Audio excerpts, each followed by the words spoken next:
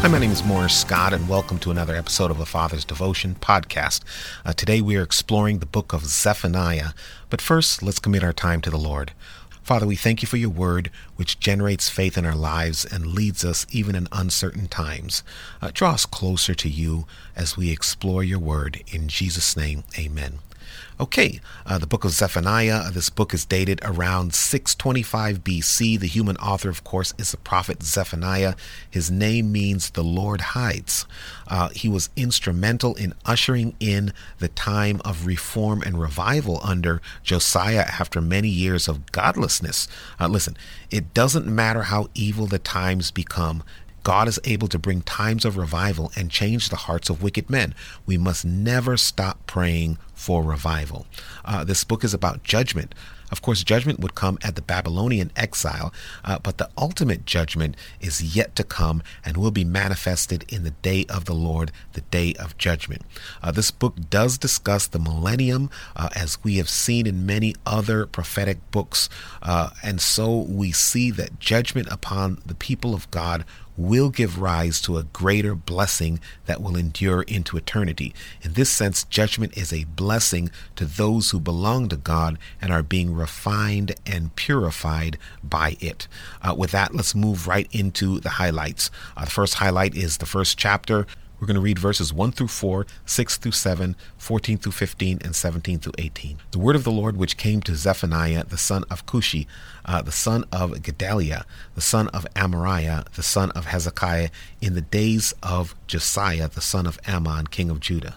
I will utterly consume everything from the face of the land, says the Lord. I will consume man and beast. I will consume the birds of the heavens, the fish of the sea, and the stumbling blocks along with the wicked. I will cut off man from the face of the land, says the Lord. I will stretch out my hand against Judah and against all the inhabitants of Jerusalem. I will cut off every trace of Baal from this place, the names of the idolatrous priests with the pagan priests. Verse 6. Those who have turned back from following the Lord and have not sought the Lord, nor inquired of him. Be silent in the presence of the Lord, for the day of the Lord is at hand. For the Lord has prepared a sacrifice. He has invited his guests. Verse 14. The great day of the Lord is near. It is near and hastens quickly. The noise of the day of the Lord is bitter. There the mighty men shall cry out. That day is a day of wrath, a day of trouble and distress, a day of devastation and desolation, a day of darkness and gloominess, a day of clouds and thick darkness. Verse 17, I will bring distress upon men, and they will walk like blind men, because they have sinned against the Lord. Their blood shall be poured out like dust, and their flesh like refuse. Neither their silver nor their gold shall be able to deliver them in the day of the Lord's wrath, but the whole land shall be devoured by the fire of his jealousy, for he will make speedy riddance of all those who dwell in the land. So here we see the word of the Lord coming to the prophet Zephaniah in the days of Josiah. Listen, it is not a light thing that the word of the Lord should come to men, women, boys, or girls. If you hear from the Lord as you pray or as you read the word, never count it as a light thing. For many who have earthly wisdom, power, and money have sought the wisdom you have without success. So we see the theme of judgment in verse 2, where God promises to destroy or consume all things. Listen, God is sovereign. He made everything that exists. He has the right to destroy it in judgment and be justified. We all have sinned and do not deserve even to live. The fact that we do is evidence of God's mercy and grace. Verse 4 shows that Judah, God's people, will not escape judgment. Listen, it doesn't matter who you are, what title you have, how powerful you are, how much money you have, how anointed you are, how gifted you are. If you turn away from God's law, you will face judgment. No one is exempt from judgment. Verse 6 speaks of those who have turned back from the Lord and don't seek God. The question is, where are you today? What's your relationship with the Lord like? Is it close and intimate, or is it lukewarm? Have you turned away from close communion with God?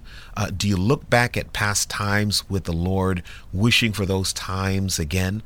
I invite you to seek him, For if you seek for him with all your heart, you will find him. That's Jeremiah chapter 29 and verse 13. If you draw near to him, he will draw near to you. That's James 4 verse 8. Verse 7 of this Zephaniah chapter 1 speaks of the day of the Lord at hand. Listen, there comes a time when God's presence comes to judge, and every man, the boastful, the arrogant, the wise man, must keep quiet and be humbled. Listen, don't worry about arrogant and conceited people. When measured against God, they're all very small. In verse 14, we begin to see more about the judgment of God. We see firstly that people often think judgment is far and need to be told that is near. Second, we see that mighty people will be weak before God. So listen, don't worship people. It doesn't matter who they are or what influence they have or seem to have or what power they have. Worship God. We see also that sometimes we think we know trouble and distress, but there is coming a day of wrath, trouble, and distress, the likes of which we've never seen. But God has not appointed us to wrath who are in Christ. 1 Thessalonians chapter 5 verse 9. Jesus bore the wrath we deserved so that we who believe in him will escape wrath and enjoy life everlasting. We see in verse 18 the futility of money. Today money is coveted and respected, but the day of judgment is the great equalizer. Those with money will not fare better than those without money. The only important thing will be how spiritually rich one is toward God.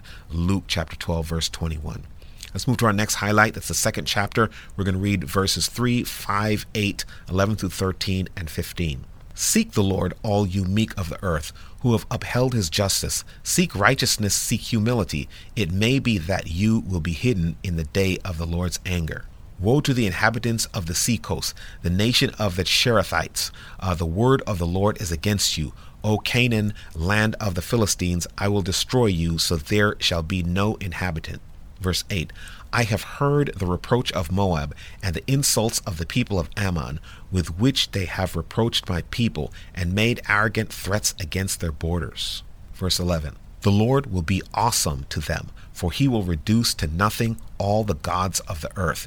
People shall worship him, each one from his place, indeed all the shores of the nations. You Ethiopians also, you shall be slain by my word, and he will stretch out his hand against the north, destroy Assyria, and make Nineveh a desolation, as dry as the wilderness. Verse 15, this is the rejoicing city that dwelt securely, that said in her heart, I am it, and there is none besides me. How has she become a desolation, a place for beasts to lie down? Everyone who passes by her shall hiss and shake his fist. So we see here that the answer in such a time as this is to seek the Lord. When judgment comes, the answer is to seek the Lord and to walk with meekness, with humility, and to seek what is right. See also the exhortation in Isaiah chapter 55 and verses 6 through 7, to seek the Lord and to turn to him, for he will abundantly pardon. We also see the mentioning of being hid in the day of the Lord. Listen, as you seek the Lord, he will hide you in his covering, Psalm 91. To be hid does not mean that nothing bad will ever happen, but it means that it will not affect the integrity of your soul, your peace, your relationship with God, your eternal destiny. We see judgment against Philistia, that the word of the Lord was against that people.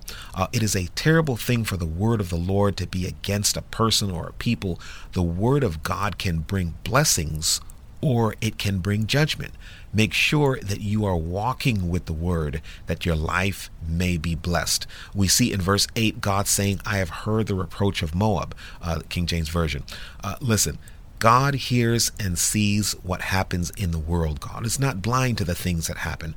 There is nothing that happens in this world or in your life that God does not see. He is aware and is sovereignly working out his purpose through your circumstance although you may not see or even perceive it, but he's still working out his purpose. In verse 11, we see that ultimately, one way or another, all men shall acknowledge the lordship of our God, even as Romans chapter 14 and verse 11 says.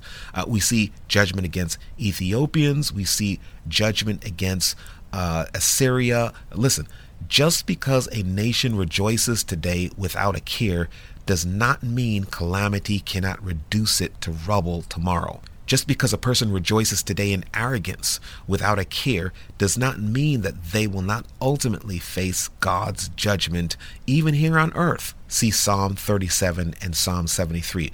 So don't worry about people who do wicked things. God's judgment is sure to come. Let's move to our next highlight. That's chapter 3. We're going to read verses 1 through 2, 4 through 5, 8 through 9, 11 through 13, 16 through 17, and 19 through 20.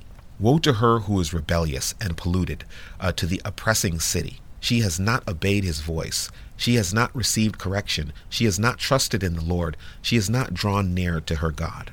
Her prophets are insolent, treacherous people. Her priests have polluted the sanctuary. They have done violence to the law. The Lord is righteous in her midst. He will do no unrighteousness. Every morning he brings his justice to light. He never fails, but the unjust knows no shame. Therefore, wait for me, says the Lord, until the day I rise up for plunder. My determination is to gather the nations to my assembly of kingdoms, to pour on them my indignation, all my fierce anger. All the earth shall be devoured with the fire of my jealousy. For then I will restore to the peoples a pure language, that they all may call on the name of the Lord, to serve him with one accord. In that day you shall not be shamed for any of your deeds in which you transgress against me. For then I will take away from your midst those who rejoice in your pride, and you shall no longer be haughty in my holy mountain. I will leave in your midst a meek and humble people, and they shall trust in the name of the Lord. The remnant of Israel shall do no unrighteousness and speak no lies, nor shall a deceitful tongue be found in their mouth. For they shall feed their flocks and lie down, and no one shall make them afraid. In that day it shall be said to Jerusalem, do not fear, Zion, let not your hands be weak. The Lord your God in your midst, the mighty one, will save. He will rejoice over you with gladness. He will quiet you with his love. He will rejoice over you with singing. Behold, at that time I will deal with all who afflict you. I will save the lame and gather those who were driven out. I will appoint them for praise and fame in every land where they were put to shame. At that time I will bring you back, even at the time I gather you, for I will give you fame and praise among all the peoples of the earth when I return your captives before your eyes, says the Lord. So we see here in the first verse of this third chapter what we have seen throughout the Old Testament, that God hates oppression and will judge those who oppress. God hates oppressive systems. Notice oppression is in contrast to seeking and obeying God. Those that oppress are not seeking or obeying God. They are seeking their own selfish interests and obeying their lust for power, control, and glory. In verse 4, we see again the purpose of the prophetic anointing, which is to keep in check not just the people of God, but the leaders of the people of God.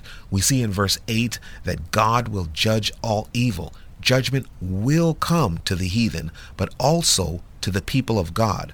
But verse 9 shows that in the fullness of time, the judgment will give way to restoration and blessing for God's people. For out of God's judgment will come a purified people, humbled and refined by the chastisement of God. See also Hebrews chapter 12, verse 6.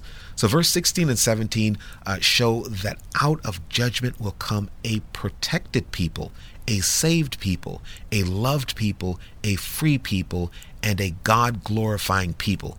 This, my friend, is the blessings of the judgment of the Lord. Verse 20 shows that captivity is not forever, for God is able to turn captivity into freedom, prosperity, and blessings. Praise God. Let's pray. Father, we thank you that even during times of judgment, we can trust in your sovereignty, your love and mercy, and that you will make sure that we arise out of it a better people, a stronger people and a blessed people. We pray that whatever we are facing today, that you would strengthen us and give us grace to withstand it and to press through it for your glory. In Jesus' name we pray. Amen. God bless you.